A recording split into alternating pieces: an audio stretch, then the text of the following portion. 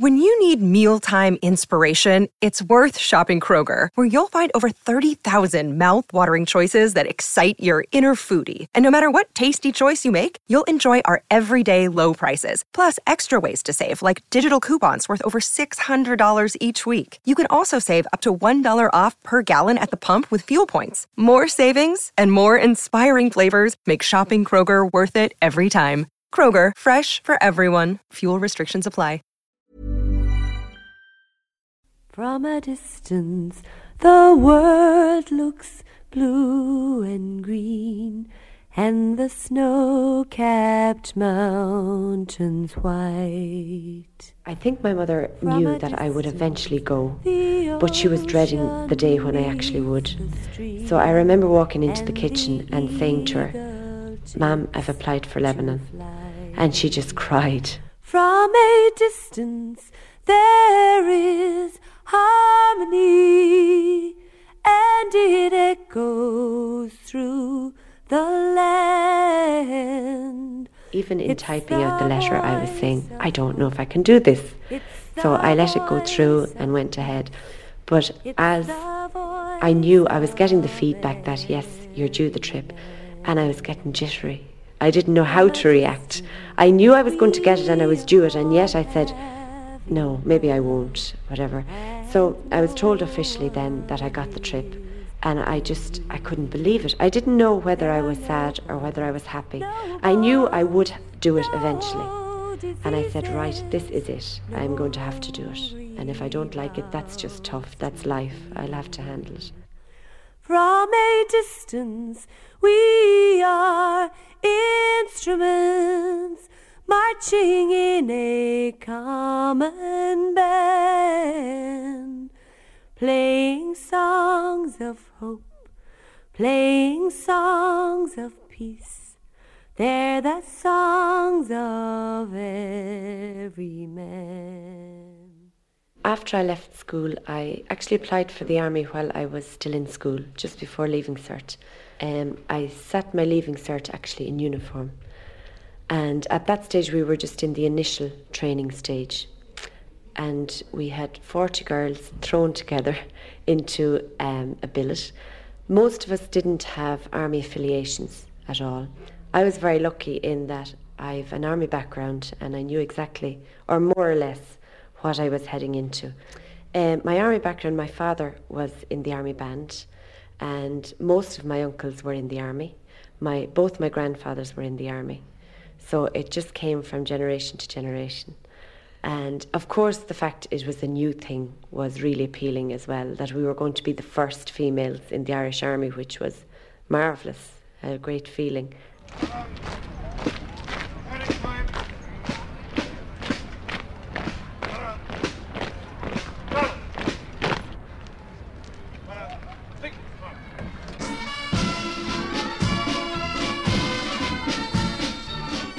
The first day we went up, and I presumed, I didn't know what to wear because I was going into a place where I was going to be given uniforms or whatever. So I decided I'd doll myself up anyway. So we went up and we went into this room, and these 4 girls were sitting there and looking at me, and they were just near to tears. And I said, what's going on here? And they said, oh, we've been down to our medical and there was people looking at us and we had to give urine samples and we had to do these awful things. And I hadn't been at that stage. So I said, oh no, I can't face this on my own. There's nobody coming with me. So they sent an NCO who was in charge of the training down with me. And I came into the hospital down there, which is very military. And there was uniforms everywhere. And there was I dressed up in my little frillies and whatever. But all eyes were on the one female in the room who had just come in. And I just couldn't wait to get out of there. And most people from the Curragh and general area were together, billeted together. We didn't know each other very well. But the first thing we were shown was how to make up our bed. So we thought, you make up a bed by just throwing up the bed covers. But no, there was a special way to make up the bed, and we couldn't believe this. As neat and tidy as we were, this was just, we couldn't believe this. Everything was a centimetre this way and a centimetre that way. And so this was really, we ended up just laughing about it all, because that's basically what gets you through. So within about a week, you automatically just are in tune with what's going on. But I had very long hair, and it was down my back, and I thought it was lovely. I thought I was really nice. So I came out on parade next morning with my black beret sitting on top of this wild hair. And I thought I looked really nice. So the first thing I was told was, go, get your hair cut. So I panicked and I got it skint right up. I was just like a boy. I panicked so much, and I think everybody did. They could have said, jump off the building, and I'd say, okay, fine. We were just so scared and yet excited about the whole thing that it didn't really matter. And just to learn about aspects that I had never known about, even with a military background, to know how to use a weapon, and to know I could be in control of a weapon, and to know how to move tactically in a certain area. It was all very, very exciting. You're in the army now. Oh, you're in the army now. The terrible things really were, I suppose, the miserable days that we had to go out. I mean, hail, rain or snow, we just had to go, and that was it. And that was the miserable side of things, probably. And all the shouting. Like, I could never understand, why are they shouting at me? I can hear them. But this is just the way it is. And, but particularly for the civvies, that was very funny, because they were just completely, why is he doing this to me? I didn't do anything. That kind of an attitude. But probably that was the whole fear. And just the fear that maybe I won't make it. Maybe I won't be finally approved or whatever. Maybe I just don't fit in here. But there was always the friendship there that said, look, if you're weak on this, we're going to get you through. I think my mother knew that I would eventually go, but she was dreading the day when I actually would. So I remember walking into the kitchen and saying to her, Ma'am, I've applied for Lebanon. And she just cried. She just got so upset, because I'm the oldest of the girls at home and we're very close. I knew Sharon had applied, and I knew that this time she definitely would have been going, because she wanted to go so badly, and I said, this is it this time. And I'm delighted for her, really, but very lonely. I really am delighted for Sharon, because it's something she wanted to do, and she's really into her career in a big way. And I think now is the right time for her to go, really. And I'm delighted for her, because we didn't get those opportunities, so I'm very, very happy for her that way. But we will miss her terrible, because she's very close-knit altogether. And she's at home every day for her lunch with me, so. And then you worry, is she going to be all right, and that kind of thing, But does that really scare you? I mean, do you think about the fact that she actually might get injured? Or yes, I do. Yes, I do. I think that if things go wrong out there, that, like, I suppose when you hear these things on the radio and you're not personally linked to it, you don't give it that much thought. But it's different when you have somebody belong to you out there. We're all behind her, really. At the back of it all, we'll miss her, but we're happy for her, that she is going. I was delighted and very pleased when she was selected to go. She was the last of her class of girls to be selected, and for that reason I was delighted she's going to serve her country, and we'll miss her very much, of course, when she goes. It's a very tense situation, very tense there at the moment, and there could be a spillover from the Gulf crisis, and it coming up to Christmas time, it's family time, more important than that, and we'll miss her, Sharon, what does your mother think about you going out into a place like this? Well, she's very anxious, and I think it's just a fear of the unknown at the moment. Yeah. Because I'm not quite sure what to tell her about it, because I don't know myself yet. Yeah. But I think when she starts receiving letters and understanding what I'm doing out there, then she'll be reassured. I think so. Do you think that it's going to be like this? Well, I know for the lads in the hills, I'm sure it will be. Yeah. The majority of the time, which is frightening, really. I know. I mean, This is a kind of a funny atmosphere even here, isn't it? Yeah, like training is fine. You're training, and it's training for training. Now it's training for the real thing. Absolutely. And it's totally different. I know. Kind of scary. Are you scared at all? I am frightened, yeah. But yet I want to go and experience it. So, like, it's something we have been trained for, so this is it.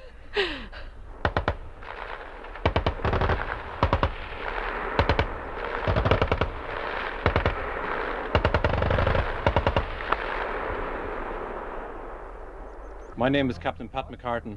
I'm Weapons Platoon Commander A Company, 68th Irish Battalion, and for the next 6 months I will be your platoon commander in Lebanon.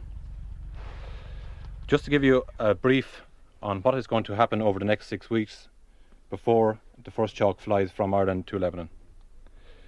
The first week basically is composed of administration, getting all your paperwork in order, your wills, your blood groupings, all relevant details that have to be compiled before anybody can fly from Ireland to Lebanon. Also during this period you will be concentrating on the use of the personal weapon, just re-honing your skills on the Steyr, Browning pistol and light machine gun. A great deal of emphasis will also be placed on radio work. Most of your work outside here is based on the radio. It's vital that you're able to report accurately, precisely and calmly what exactly is happening so that people can take the appropriate action and come to your aid if necessary. The radio you have as well, when you're out on an OP in Lebanon and you see something suspicious or anything happens, you want medical assistance or you want backup or you want anything at all out from one location to another, the quickest way to get a message through is on the radio. It's your best friend. It could save your life. So the best way of sending a message and the quickest way is through the radio.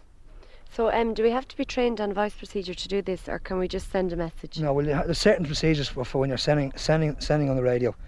Can you give us an example of a message, Serge? Right, now I'm going to paint a scenario for you. I'm going to give you an example. You're on an OP, you're overlooking a checkpoint. There's a jeep at to come up to the checkpoint with 6 SLA in it. I want you to, and they're attempting to break through the checkpoint, so I want you to send a message back to 0. Okay? Okay. Right. Hello 0, this is 01 Alpha. Message over. At this location 14, there are 6 LA in a jeep attempting to break through the checkpoint. Over. Attachments! At the targets in front. Normal fire, engage.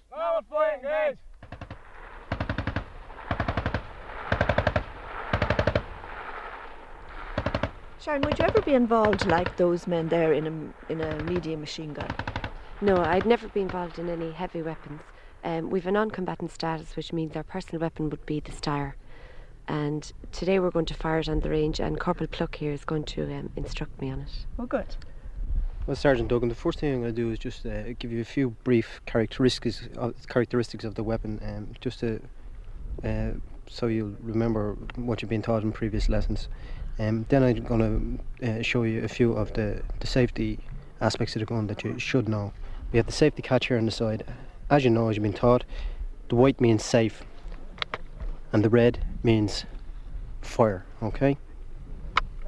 So before you prepare to fire, you should always have it on the red. And if you don't want to fire the gun, have it on the white, the safe. When we're given the order of fire, we bring the weapon up into a firm position, we release the safety catch, we take an aim and fire. Okay, Sergeant Duggan? Okay. Would you like to try that? Yeah, can I just check with you what the range of the weapon is? The range of the weapon is 300 metres, up to 300 metres for individual fire. For section fire, 600 metres. Right. Any other questions? No questions. Okay. You know, are you not a bit scared now about taking a big gun like that in your hand and letting it off? Not really. I think we've been instructed so much on the safety of it and how to handle it with live ammunition that we're fairly safe with it, I think. All right, let's see how you can do. As you know, Sergeant Duggan, before we hand over any weapon, we have to carry out safety precautions. Clear? Okay, we'll go through that now. Range 200. Range 200. At your target in front. At your target in front. Fire. Fire. Remember, when you squeeze the trigger, try not to snatch at it. Just let the round go itself. Okay. So we'll try the second round now.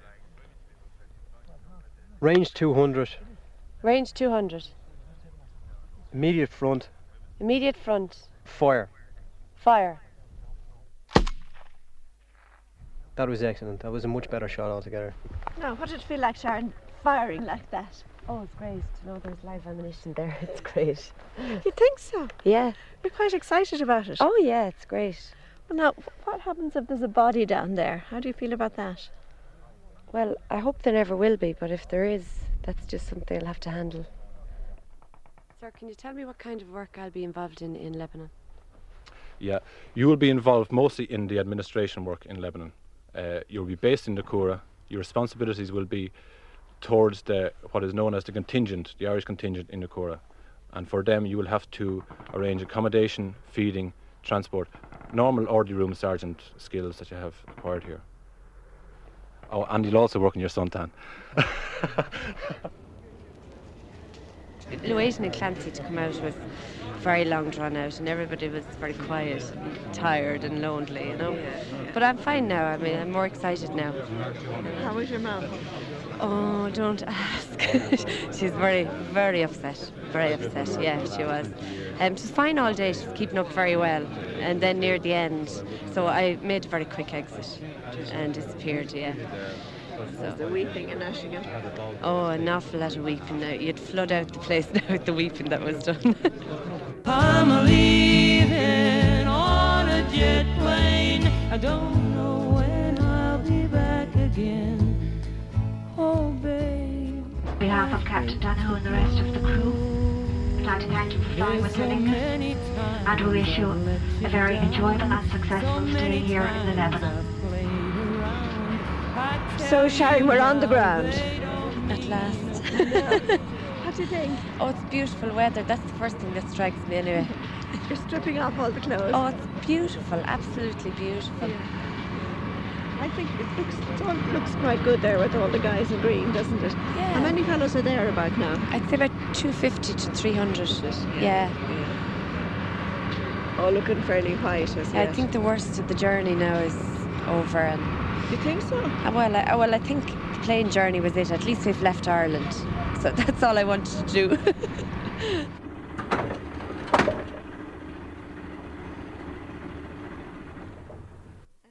Sharon, there's no music and everything, so we can talk. Okay. Notice they have made no arrangements for us girls. No, they haven't. We may make our own arrangements. Just, I think we did. We went before we came out anyway. Up in the plane, we went a few times to make sure. Yeah. So we may hold on now at any rate. Well, there were stories, of course, all the way over on the plane, whether or not we'd be left on the tarmac for so long. But really, I suppose I thought my trip would be different and we'd be whisked away very quickly because it was me, of course. But I couldn't believe that this was where we were going to wait. Like, I was expecting nice terminals and maybe a cup of tea or whatever, you know. I mean, I was probably in dreamland, but anyway.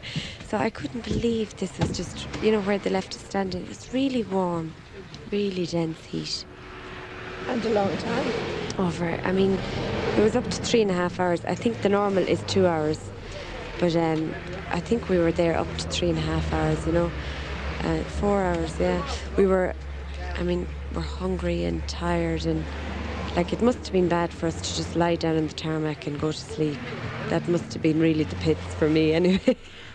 Like, it's fine going along here now. At least you can get a bit of sleep, and we're on the final leg, more or less.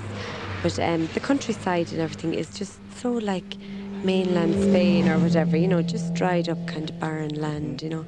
So at the moment there's nothing to see. Really. No. But soon we have to get to the border yet, remember? Yeah, well, now that I want to be awake for. The border's very frightening, but I expected it to be a huge roadway or something.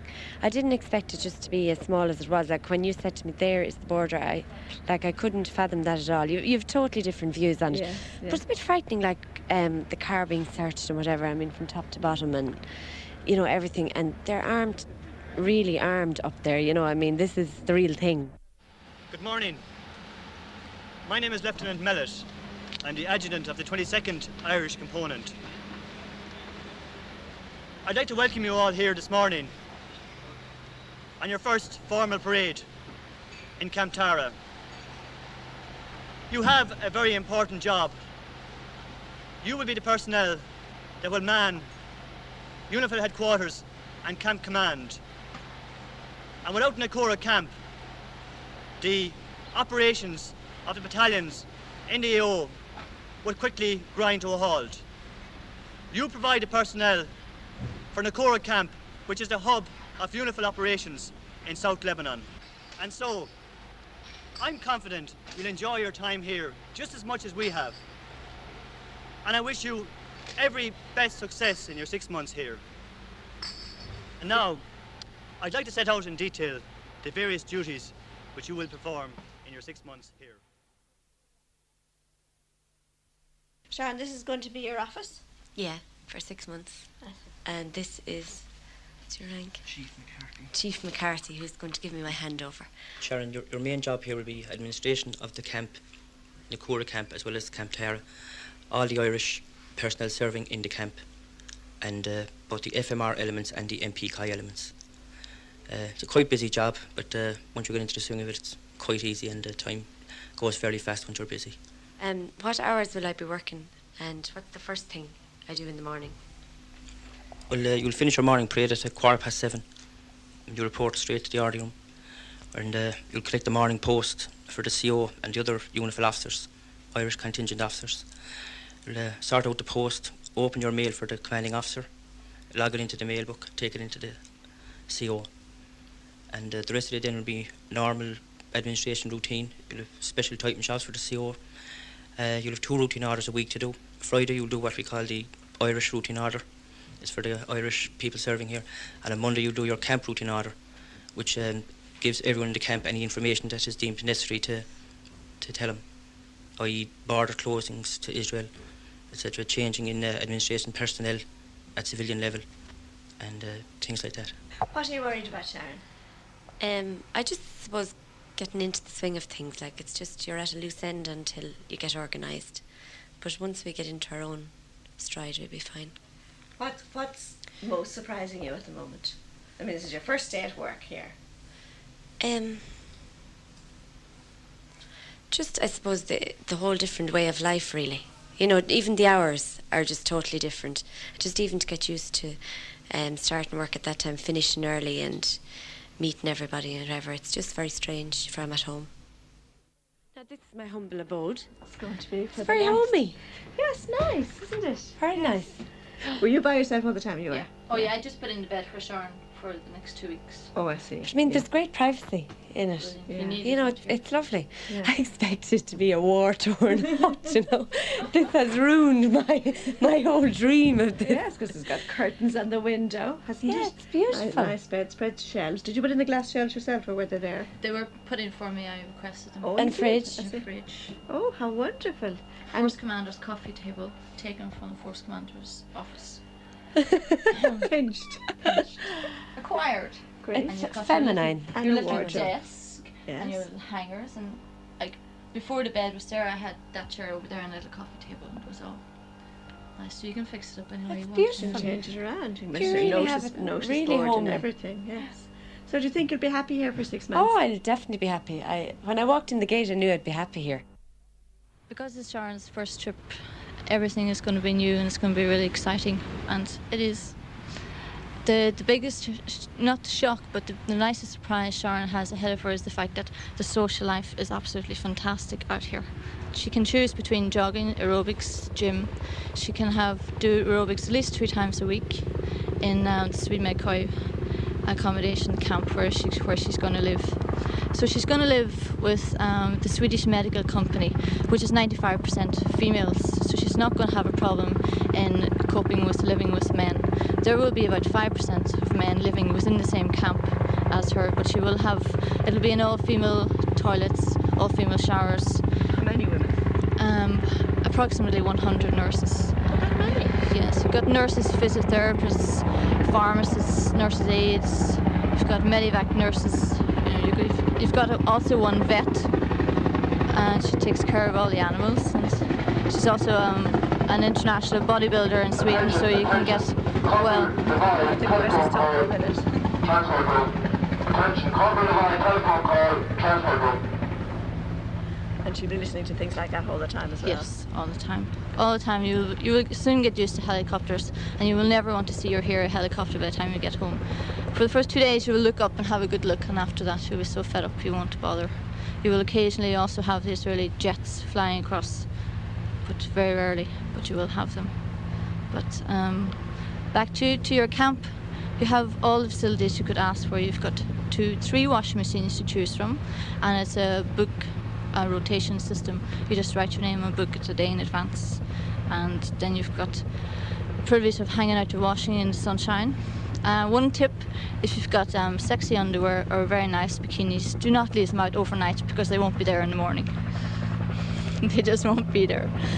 You've got 2 discos every single week to choose from, both in Swedish messes, one at each end of Nakura camp. The one on Friday nights is in Swedmedkoj, where you live. So even if you don't go to the disco, you will be part of it anyway because you're going to hear it up until 12 o'clock at night, so you might as well go and enjoy it. Unfortunately, you do have to go in uniform. That's the only rule in this Swedish mess. You do have to be in uniform. But you can still dance quite good in uniform, so don't mind that. The French have a very nice, it's called, again, social life. They have what's called a dance party, normally twice a month on Sunday evenings from 6 to 10. The French, de Leon's, very beautiful food, very good music. They're not like the Irish or the other nationalities when they put on a dance. They mean dance. You get in there and you don't get sitting down, you dance for 4 hours. And they're very, very good dancers. And if you don't know how to dance rock and roll now when you've arrived, I can guarantee you'll be able to dance before you go home. And your French will also improve slightly. So Sharon, first of all, how's your French? Not very good. Well, now secondly, how's your rock and roll? Not very good either. So you 2 things you're going to learn. 2 things I have to learn. Okay. Well, at the moment we're sitting in glorious sunshine looking at the beautiful blue Mediterranean, but as Sharon is here for a winter trip, she's going to get caught with the rain, the wind and the wet and the muck. And one discomfort she will have if she has the unfortunate occasion to have to go to the toilet about 3 o'clock in the morning. Because of where her bedroom is situated, she's got about a 3-minute run in between the raindrops to get to the loo, and that will have to be done in rain gear and boots, and it won't be too pleasant at 3 o'clock in the morning, I can tell you, to do that. Like for us, it was the discomfort of swatting the mosquitoes for the duration of the trip, but for her she'll be dodging the raindrops. And that, by the way, is the Lebanese fishermen. The way they fish, they throw grenades into the water, and then when the fish are dead, they dive in and gather them all up. Oh, Danny boy, the pipes are calling. We're standing in the veranda of the Blue Beret Club. It's an international club. It is actually in the Irish Camp Tower, but it's an international club because in Camp Tower you have Fijians, Ghanaians, Norwegians and Irish all living side by side next door to each other. So this club belongs to all of them. You also have the French Defence Company coming into this club as well. So Sharon, within the next few weeks, I'm sure will be very popular in this club as soon as she learns she can sing. So she'll be very busy for the next 6 months, I'm sure.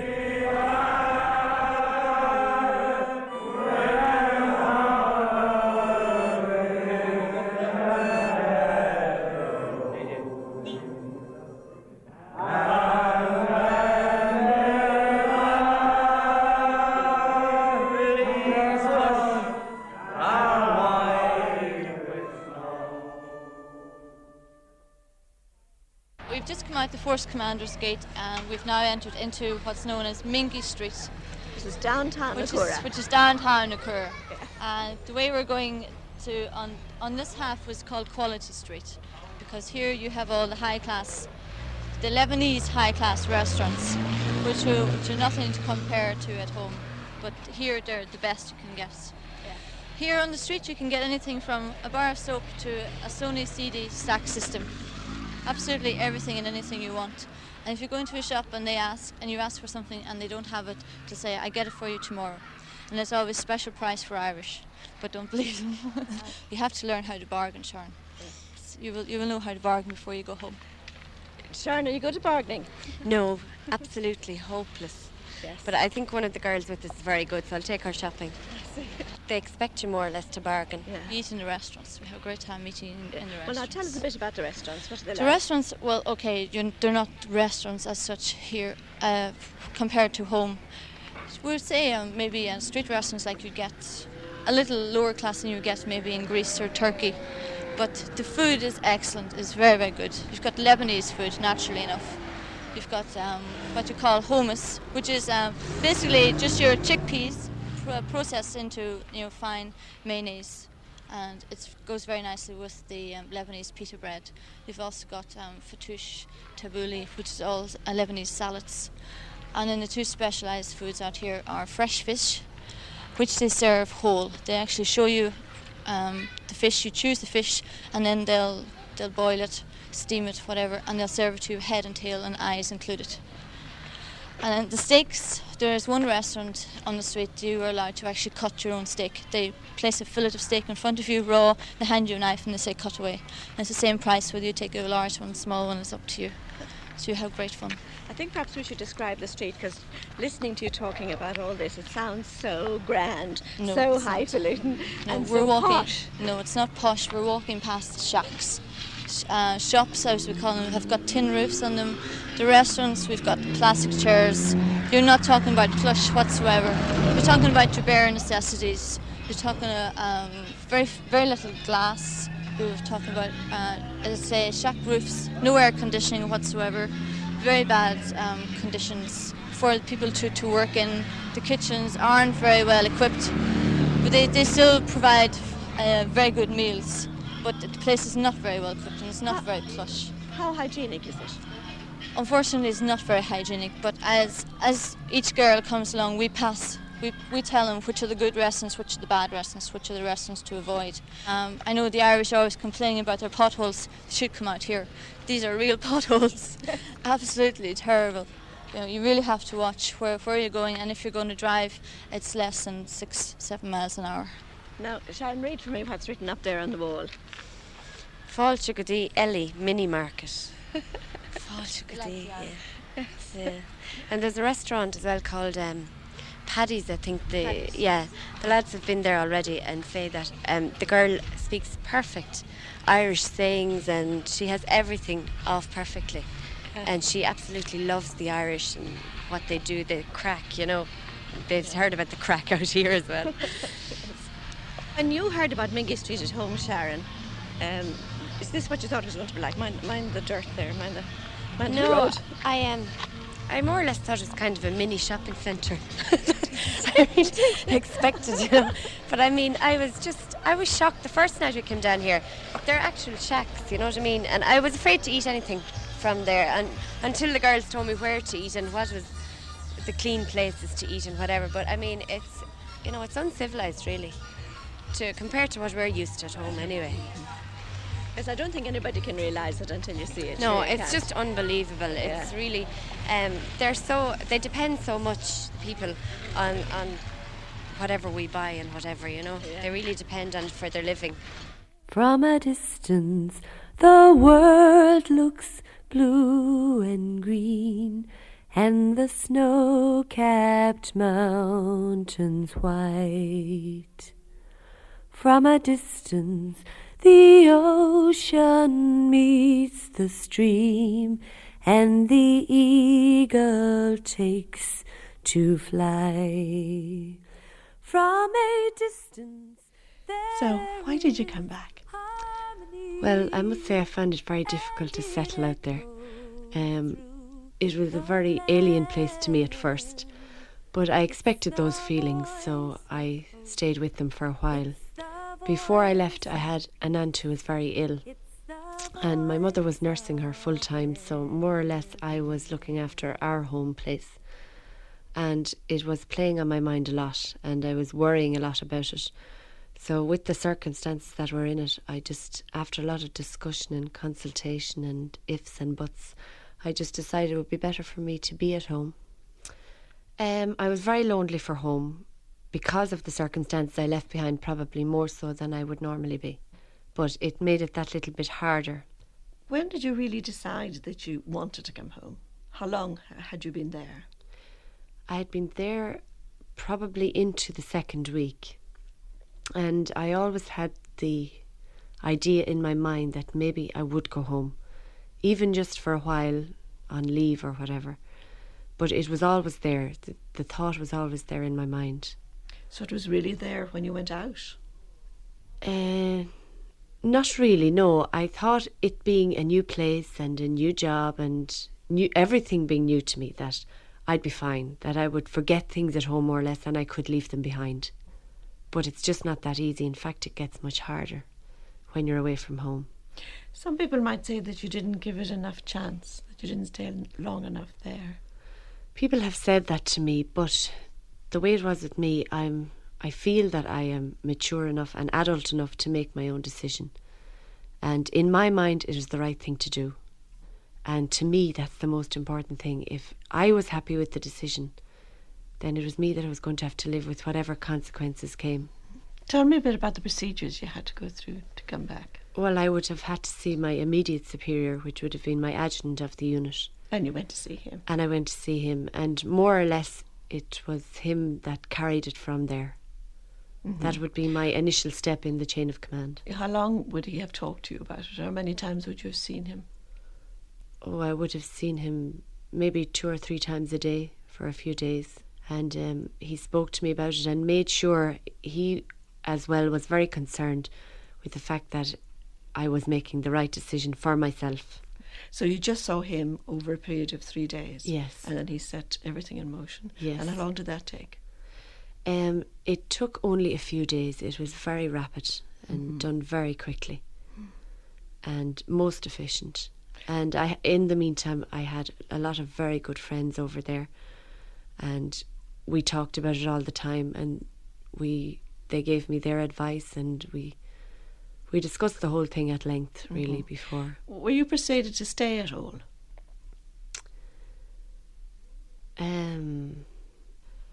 Nobody actually asked me to stay, but the whole point always was that I would be sure I was doing the right thing. Because at the end of the day, it's my life and it's me that has to live it. They could carry on with their jobs or whatever, but I'm the one who has to live with whatever decision I had made, whether I had stayed or whether I had come home. Do you think maybe now that you might have been persuaded to stay? No, I don't. No matter what they did? No. I think I did the right thing for everybody concerned, and most importantly for myself. But I thought about it a lot, and I looked at it from every option. And I thought the best place for me at that time, in the circumstances, was at home, where everything was familiar to me at home. But you'd been looking forward to it so much, and talking to earlier on, you were so keen to go, and even when you were there, you sounded fine. Oh, I was very keen to go. I mean, in the army, Lebanon is built up to be something fantastic, and that if you don't go there, then, what's wrong? Why haven't you been? Or when are you going? Sort of thing. So you catch on to that yourself, and owns to yourself, you actually get that bug yourself. Mine came a bit later in life than maybe some of the other females. But you actually build yourself up to it. The time to leave for me was very sad. Particularly, believe it or not, within those 2 weeks, I had made lifelong friends who will always be friends to me, and I felt very sad at leaving them. And of course, you feel a certain disappointment within yourself, but yet I knew that what I was doing was right, so it kind of lifted a little. But it was very sad on the day I left, and I was whisked out very quickly so that nobody could really upset me, more or less. Everybody was really good to me. But I missed the whole idea of the camaraderie in Lebanon and having all the friends around, and suddenly I was on my own on a plane home. It must have been quite difficult for you when you went back to work.